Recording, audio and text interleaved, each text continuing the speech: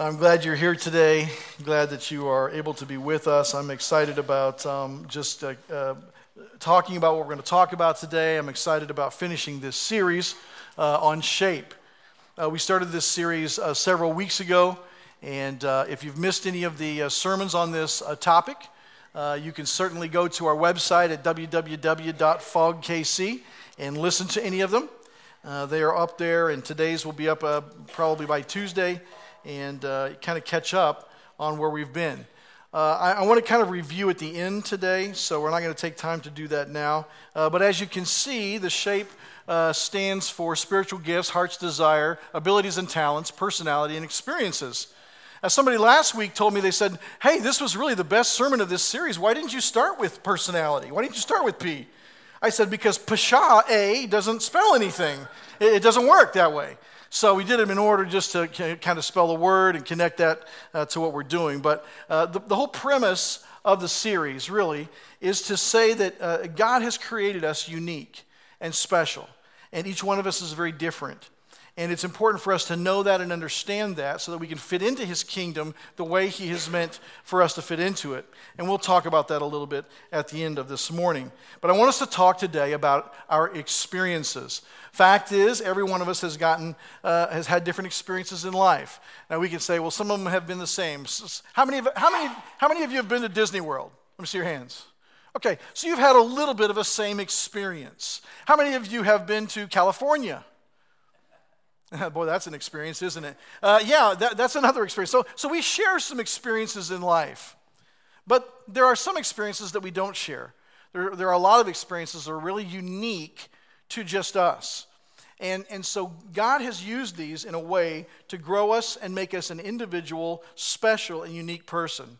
So let's talk about this. First of all, I want you to see that what God causes and what God allows are not necessarily the same. Now listen, I don't want to talk too long about this question because this could be a series on all of itself. But the question, why do bad things happen to good people, is an age-old theological question. I mean, if God is good and God is love and God is in control, why do children starve? If God is good and God is in control and God is love, why are there terrible diseases in the world? We can talk about this on a universal level, but at the end of the day, really what we want to know is, if God is love, and if God cares, and if God is in control, and if God loves me, why have I had such bad experiences in life? Now that's a question that's inside of us. In fact, it is the most asked spiritual question in some surveys. Why does God allow bad things to happen to us if He is all those good things? Well, first of all, let's just talk a little bit about this. Like I said, I don't want the whole sermon to be about this today, but I do want us to just briefly touch on this. Look what it says in Genesis 1:31. It says, "And God saw everything that He had made, and behold, it was very good."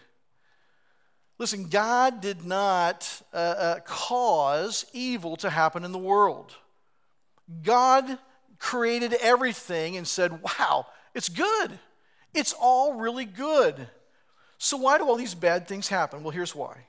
One of the reasons why. And by the way, theologians have been debating this for 5,000 years, and today I'll settle it for you. That's just a joke. I'm just kidding. Okay, but here's one of the ways to think about this, folks.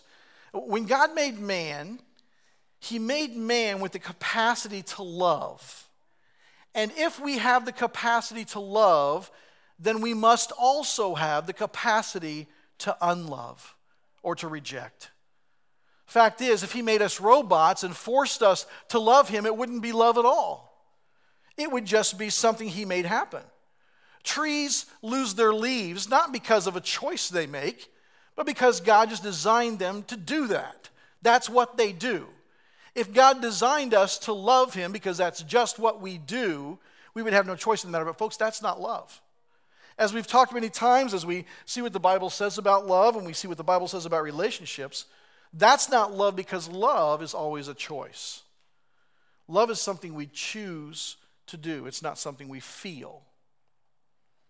Now, I know we live in a world that really centers around our feelings and everything that we are motivated by and should be motivated by, and what the world tells us to be motivated by is all around what we feel, what we think. If I feel like doing this, that's what I'm going to do. If I feel like doing this, that's what I'm going to do. Folks, that is the most natural and, in a sense, godless way to live. I'm going to live totally and completely controlled by my feelings. But love is not a feeling. Love is a choice. When the Bible tells me to love my neighbor, he doesn't tell me to watch out my window and wait till I see him going to the mailbox and go, oh, I just love my neighbor. I have this wonderful feeling in my heart. I have butterflies in my stomach. I just love my neighbor. In fact, that's not love, that's stalking. But that's something totally different. But what it means is I choose to act in love towards my neighbor. So when he's having a difficult time, I act in love towards him. Maybe I go and mow his lawn for him.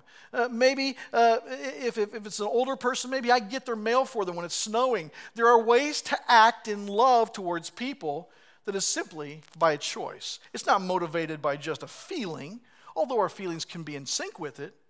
It's something that we choose to do. Folks, God has given us the opportunity to choose him, to choose to love him. By the way, we're the only part of creation that gets this choice. Birds don't get the chance to choose to love God and have a relationship with him. Trees don't get the opportunity to choose to love God and have a relationship with him. We're the only things on the planet that get this opportunity to choose to love God and have a relationship with him. But because he gave us that choice, because he allowed us and wanted us to have a loving relationship with him, again, we have the choice to unlove him or not love him. Look what it says in Romans 3:23. It says, for all have sinned and fall short of the glory of God.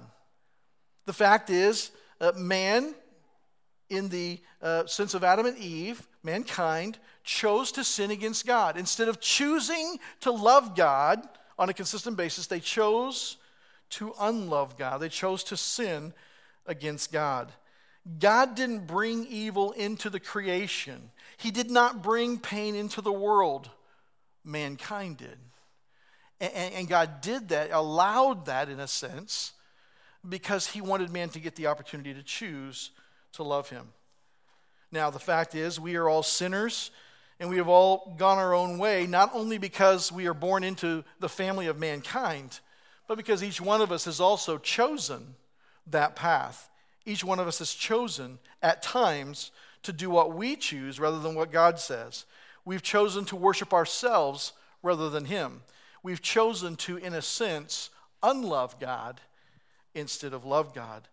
And so when we look at the world and how messed up it is, when we look at all the problems of the world, we see that it's not because God created it to be in chaos, but mankind's influence on the world has created this chaos. Most experts say that there is enough food on the planet for every single person to have 3,000 calories a day and no one go hungry. I know you're thinking, only 3,000 calories a day, I'd be hungry. Okay, but listen, that means that people starve in the world not because there's not enough food. They don't starve to death because God hasn't created enough stuff for us. People starve to death because governments are corrupt and human beings don't share. And human beings are selfish. And we do things for our own benefit rather than for the benefit of others. And so, folks, it's important for us to understand that while good and bad exist in the world, and while there are things that happen that God allows, that doesn't mean that God causes them. There's a difference. So it's important as we think about today some of the things that are bad in our lives, some of the experiences we've had that we wouldn't necessarily consider good, it's not right in our thinking to say, why did God do that? God allowed it because he gave us the opportunity to love him. And so therefore we have the opportunity to reject him. But I want you to see this morning that God uses both good and bad experiences to shape and mold us. Look at Isaiah 64:8. But now, O Lord, you are our Father. We are the clay and you are the potter. We are all the work of your hand. What this verse is saying is that, folks, when we give our lives to God, He is the one who's going to mold us and shape us. He is working on us even at this very moment to mold us and shape us into the beautiful piece of artwork that He wants to create. He is doing that. This is an active participation. This is not, hey, God's letting some things happen over here to develop you. That's not what this is saying. This is saying that God is taking an active part in our development as a human being. He wants us to be molded and shaped into something because He wants to use us for His kingdom. As we introduced this entire sermon series, God's purpose is not to make us happy. God's purpose is not to make our lives easy. God's purpose is to turn us into a reflection of His Son Jesus and do whatever it takes to make that happen. Now, for some of us who learn quickly, maybe we can just read the Scripture and do the right things. For some of us who don't learn so quickly, many times God has to allow us to have the circumstance come into our lives of these horrible things, or even encourage us through some kind of catastrophe in our lives to turn toward Him. His interest is not in our ease or our wonderful, happy life. His interest is to make us like Jesus and to use us as part of the body of Christ to minister to one another and to the world that is still far away from Him. Listen, some memories that we have fade, and as I get older and older, more and more memories fade with time. But the really important ones stay with us for the rest of our lives. And all of us have, whether we're 12 years old or 52 years old or 96 years old, there are some memories that we cherish because they're good, and there's some memories that we remember because they are bad. Good experiences we celebrate. In fact, we celebrate some of them all the time. We celebrate births. Hey, I arrived on the planet. Let's celebrate. Have a birthday party, We celebrate anniversaries, wedding anniversaries, anniversaries of other big days. We just celebrate those kind of things and those good memories. We also remember good memories or good experiences because we just enjoy them. I mean, some of the reasons are we just enjoy them. I remember hearing my name at Arrowhead Stadium over the loudspeakers when the CMSU marching mules were introduced, because I was a marching mule and I was the drum major for the marching mules, so they read my name. That was pretty cool. I got a kick out of that. Now, nobody actually heard it because everybody was at the concession stand getting something to eat, but it was still pretty cool, I remember dressing up like Beauty and the Beast with Mandy one Halloween and taking pictures and just having a really good time doing that. I remember Julie and our kids going to Disney World the summer before we got married, and just great memories of that. Like you, I remember hundreds and hundreds of really good memories because we just enjoy remembering them. And we want to reproduce them, don't we? Look, I had a great time when I was a youth at youth camp. It ministered to me. It was a part of my development in my Christian walk. So I want every kid to have that same experience. Because I remember it, and that experience was so cool for me. I want every kid to go to youth camp. I remember what it was like to go to my first Chiefs game, so I want everybody to experience going to their first Chiefs game, even Oakland Raider fans. I remember what it was like to lead the last person I led to Christ, and I want everybody to experience the thrill of leading somebody to Jesus. Look, we have a lot of good experiences in our lives, and it's important that we remember them, that we celebrate them, and that we learn from them, that we try to reproduce them. But the reality is, those good experiences are peppered with some pretty bad experiences. We remember those because probably the deep pain that they've caused us. Some of them have caused such pain and open wounds on our hearts that while it may heal over time, there will always be a scar there. Some of those bad experiences, we would call them bad experiences, deep pain, are like the death of a loved one, the end of a relationship, the difficulties just in life, loss of a job, all kinds of really bad experiences that we've had to deal with. I remember getting the news that my wife had cancer. And I know some of you are saying, oh my gosh, she's going to talk about that again. Guys, I know. I've talked about it before. It happened 15 years ago. But even when I think about that moment, when she was at the grocery store and I was sitting at home thinking that we weren't going to hear from the doctor till Monday, it was Saturday morning, and the phone ringing and picking it up and them saying, this is the doctor's office. We called to let you know that Julie has cancer. Even thinking about it now, it gets me choked up. I know she survived. I know she's well. But still, just the pain of that moment brings back a lot of hurt. I remember having asthma so bad as a child that I couldn't play outside. Well, like you, I've had many bad experiences, and you're probably going through the Rolodex of your mind right now, thinking about the bad experiences that will really stick with us forever. But here's the point, folks. God is in the process of using both our good experiences and our bad experiences to shape our spirit, to shape our personality, to shape our empathy for others, our love for others, our counsel to others. He is in the process of doing those things for and in us so that we are useful to His kingdom, so that we can be used by Him in a great way. He's investing in us the time and the effort and the energy to make those things happen in our lives so that we can minister to others and really expand and grow His kingdom. The other thing I want you to see this morning is that God turns painful experiences into good for those who follow Him. Romans 8:28 says this, and I'm sure that most of you have heard at least half of this verse before. And we know that for those who love God, all things work together for good, for those who are called according to His purpose. Now, this is one of the three most often misquoted verses, because most of the time on T-shirts, on bumper stickers, in other kind of consumer ways, it always quotes the first half of this verse. We know that for those who love God, all things work together for good. Or all things work together for good. But this verse is very specific. It says, all things work together for good for those who are called according to His purpose, you see. All things don't work to everybody's good. There are things that work in life to people's pain and sadness and ultimately destruction. But for the Christian who has given their life to Jesus, who has accepted the gospel of Jesus Christ, the Bible is very clear.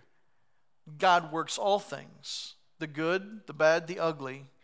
He works them all out for our good, if we're called according to His purpose. Listen, He doesn't take away the pain, but He uses those experiences to develop and shape us. It's very common, if we really pay attention, it's very common to see good come out of a situation that seems so bad. Some of you may know of an author named Joni Eareckson. Joni Eareckson was just a teenager. She's about my age or maybe a little older. She was a teenager. She was with her youth group, and they were diving into this lake, and she dove headfirst into a lake, broke her neck, became a quadriplegic, has spent her entire life in a wheelchair. But because of that terrible and horrible tragedy, she became an inspirational speaker. She became an author. She became a recording artist. She has influenced thousands and thousands and thousands and thousands of people that perhaps she never would have had she not broken her neck. Now, are we going to cheer and rah-rah for her breaking her neck? Of course not. But I want you to see how God does these things. He takes this horrible and tragic accident that in that moment, I'm sure her family wasn't standing around and going, hey, you just wait, God's going to work this out. It's going to be all right. They were devastated. This was tragic. This young teenage girl losing the use of her arms and legs for the rest of her life. But over time, God has a way of taking those things that are so devastating in the moment and working them out for good. as Julie and I have talked about her illness 15 years ago. I remember us talking as she finished 6 months of chemo and 3 months of radiation treatment. Very difficult year, financial challenges for her not working, just a really, really hard year for us. I remember us talking, having a conversation about someday being old and in a nursing home, rocking chairs, next to each other, and talking about this being one of the greatest 3 to 5 experiences of our life. Now, you hear that and you go, how can that possibly be a good experience? Listen, we connected in a way that we never had before. It changed our relationship. It changed our view of life. I remember just thinking about somebody having this disease that could take their life in a moment. It made us think and realize, oh, wait a minute. I could be on the way to the hospital and be killed in an accident on the way. Our life, like the scripture says, is like a vapor. It's here today and gone tomorrow. It's changed the whole way I view life. My asthma forced my parents to give me music lessons, help me pay for my education. I don't know if my parents would have been able to afford my college if I hadn't had a music scholarship, and I would have never had that music scholarship had I not had asthma. My divorce 25 years ago, it made me look at myself and decide to be a better man and a better husband to Julie than I probably would have been otherwise. And it put me in a position to teach and counsel families who are dealing with blended families and stepchildren and complications of all those things. Now, it doesn't mean you have to go through every experience to be able to counsel somebody. But listen, there's a little bit of street cred, when you've been through a terrible thing and you can say, listen, I know what it's like to be there. I know, sometimes I've gone through those terrible things, and people that have never been through them go, oh, I know what I feel for you. And I want to go, no, you really don't. You really don't know what it's like. I appreciate your sympathy and empathy, but you don't really know. In some of those ways, I know. But folks, I want you to see that God only uses all those bad experiences. And you may have had bad experiences that you've experienced or are experiencing, and you haven't got to the other side yet. You don't know why God's doing that or what the eventual benefit will be or how it will turn out good yet. But folks, unless God is a liar, and He is not, this scripture is very clear. He will take whatever painful, tragic, horrible thing you're currently going through or have just gone through, and He will work it for your benefit and for good if you are called according to His purpose. If you have realized that you're a sinner, if you have realized that God gave His Son Jesus to come to the earth and be the payment for our sins on the cross, if you have decided to put your faith and trust in Jesus to forgive your sins, only then does God take all of that horrible stuff and make it work out for good. I want to encourage you today that if you haven't yet crossed over the line of faith, if you have not put your faith and trust in Jesus, I want to encourage you today to do that. And if you would say, I don't really know how to do that, listen, talk to somebody here today before you leave. We would love to help you. We would love to lead you. We would love to make it possible for you to do that. It's not that complicated, folks. It's just a matter of you putting your faith and trust in Jesus and asking Him to forgive your sins and putting your life in His hands. That's it. But I want you to see today that God has gone to a lot of trouble to bring all these circumstances and all these experiences into our lives to mold us and shape us, to make us exactly the kind of artwork that He has wanted to create. I want to do just a little bit of review and then kind of in this series. We started out talking about spiritual gifts. And again, if you haven't heard some of these sermons, you can certainly go online and hear them. Spiritual gifts are the things that God gives us when we receive Christ as our Savior. When we give our lives to Him, He gives spiritual gifts to every single person. Now, they're not superpowers, okay? But they are super motivators, and they are an inclination to certain types of skills. For instance, if you receive the gift of hospitality when you receive Christ as your Savior, that doesn't mean that the next day you can prepare a banquet for 150 people and it just comes off without a hitch. You don't get a superpower to do that. But what it means is, all of a sudden, you have this thing inside you that you didn't know where it came from. You want to make sure that everybody is feeling good about being where they're at. You want them to feel at home in places, and it starts coming out in you. And because that's motivating you all the time, you get better and better at it. God gives us these spiritual gifts. And by the way, starting 2 weeks from today, on Sunday nights at 6 o'clock, we are going to go through the spiritual gifts kind of in detail right here at 6 o'clock at night. We're going to do that over a 6-week period, 4 Sunday nights. We're going to skip Father's Day and the 4th of July, because I know you all are going to want to do stuff with your families. But those other 4 weeks out of the next 6, starting in 2 weeks, that's probably totally confusing now. Check the city. We want to go through these spiritual gifts because we want you to know what your spiritual gift is. We want you to be able to determine how God has gifted you so that you can find a way to serve within that spiritual gift. Then we talk about a heart's desire. The reality is that God has put different things in each one of our hearts. I know that some of you have a deep desire to minister to people who are homeless. Now, it doesn't mean that everybody else doesn't care. It just means you just are really inclined to minister to those people. Some of you have a real deep desire just in your heart to minister to people who deal with hunger. Some of you have a real heart's desire to maybe minister to children or to the elderly. The fact is, God puts different things in our hearts to drive us into His ministry. And not all of us feel the same thing. So don't be careful not to, think that everybody else is heartless because their heart isn't exactly like yours. But accept and embrace how God's leading your heart so that you can minister the way He has gifted you and wants you to do it. Then we have our natural abilities and talents. Now, these come out very early on in our lives. The fact is that some of you very early on had an ability to just do math well. Some music, some athletics.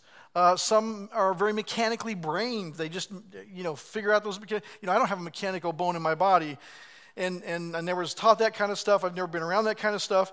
I don't think mechanically. I'm the kind of creative, visionary guy here. So the mechanical stuff doesn't work. And plus, if I don't know how to do anything, I don't have to do anything at home. So that's also a good thing. But listen, we all have abilities and talents, and we need to really know what those are. And listen, I want to tell you something. It is not being stuck up or conceited to say God has blessed me this way. Okay, and if you got a banner and you're walking down the street with it, that's a little goofy. Okay, but listen, it's not stuck up to say, hey, this is how God's wired me. God's given me some talents and abilities. There are a lot of talents and abilities I don't have, but I know He's given me some, and I need to embrace those because again, He wants me to use them for His glory. Then, of course, last week we talked about our personalities. And how God has given each of us a very distinct personality. Now, there's basically 4 kind of personality types, but they're all a little different. And you're a little different. I'm a little different. Nobody's personality is exactly the same. And as we assess, as we go through the spiritual gifts deal, and we finish that on Sunday nights, we're going to give you a spiritual gift assessment along with a personality disc assessment. And we're going to start to see how this puzzle of your life fits together. Sometimes as people begin to embrace these things and begin to understand themselves and how God has wired them, they start to go, wow, now that I really understand who I am, I feel like I don't fit into the kingdom of God. Well, what does that mean? Why do you think that way? Okay, so let's say, for instance, that evangelism is a spiritual gift, which I'm not convinced by the scripture that it is. But let's say that evangelism is a spiritual gift, and somebody says, "Well, I'm really outgoing, and I have the spiritual gift of evangelism, and I talk to everybody about Jesus, and I can walk up to the guy in Quick Trip and talk to him about Jesus." That makes real good sense. But what about somebody who's an incredibly strong introvert who has this gift of evangelism, and they go, "I can't talk to people at Quick Trip. I can't hardly talk to people at my work. I don't really talk to hardly anybody because I'm just a really big introvert. How in the world can I use my spiritual gift?" Well, I think part of our job is to help you figure that out. Because maybe, just maybe, you could lead a prayer group that prays for people that others, the extroverts, are talking to. Maybe you could lead a prayer group of people that are praying for the spiritual lives of others. You see, so we want to get all these combinations together so that you can figure out really where you can thrive in the body of Christ. And then, of course, today we talked about our experiences, how God is using our past experiences to mold and shape us. Now listen, God has shaped you and me the way He has for the sole purpose of making us more useful in ministry to the body of Christ. He has put each one of us together like an intricate puzzle piece. But it's a puzzle piece. I want you to understand, it's a puzzle piece. You know, I don't know if you do those big 1,000-piece puzzles ever, those kinds of things. You know the most frustrating part about those things is? Spending several days working on them, you finally get it done, and you got one piece missing. Man, I don't know if you've ever done that. That's frustrating. And then the only thing that's more frustrating than that is giving up, putting it in the box, and then after you've got it torn all apart, you find the missing piece on the floor. And you realize it was there all along. Listen, folks, none of us are a completed puzzle by ourselves. God has made us that specific puzzle piece to fit into the body of Christ, to be a part of this local body of Christ. And if you're a guest from out of town, He's made you a piece to fit into a church in your town. But when you come here and you say, I'm a member of this local body, I'm plugging in here, I'm going to plant my flag with these people, this is my church. God has made you that specific puzzle piece to fit into this puzzle. To be an intricate and important part of the puzzle that is Fellowship of Grace. And I want to tell you something. When you aren't here, when you don't participate, when you don't participate in ministry or giving or serving, when you are, in essence, an absentee piece, the puzzle is incomplete. The puzzle cannot be completed the way that God has set it up. So I want to encourage you through this series. Not only, this is not a self-serving thing. I get to know more about myself. Because after all, life is really about me understanding who I am. That's not why we're doing this. We want you to understand who you are. We want you to understand how your piece all fits together and what it looks like, so then you can plug into the puzzle, which is Fellowship of Grace, and fulfill who God made you to be in the body of Christ.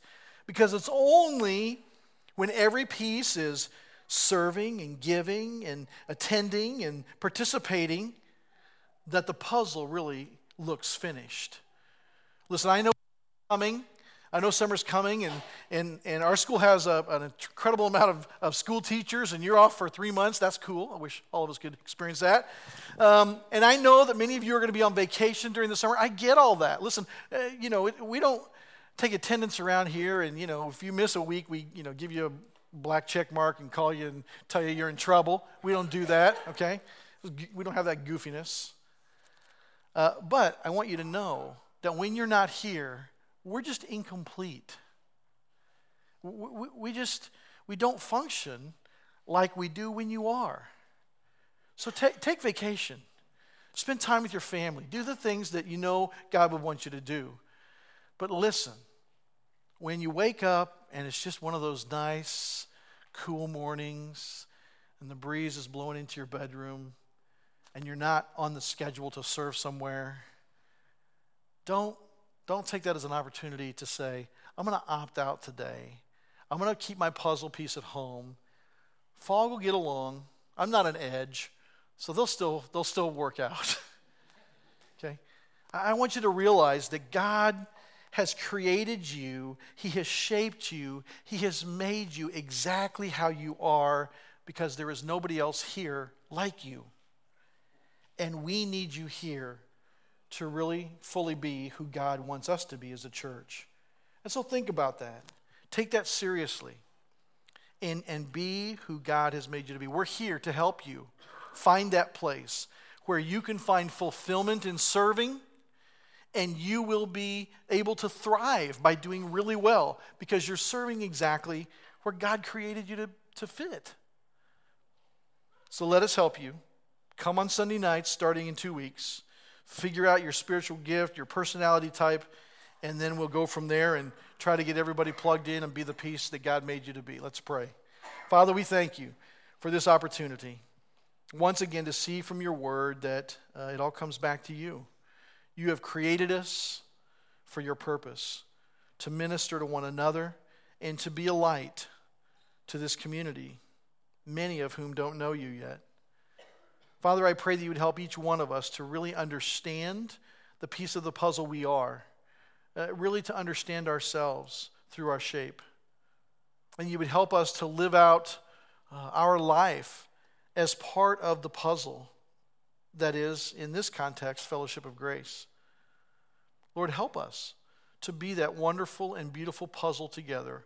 Help people who are far from God to come into our church and see the sense of community, see the sense of love for one another, the sense of caring for one another, the sense of ministering to one another, the sense of encouragement for one another, and help them be drawn to you because they see how you have changed us. Father, use us in a great way to grow and see your kingdom grow here on earth. In Jesus' name we pray. Amen.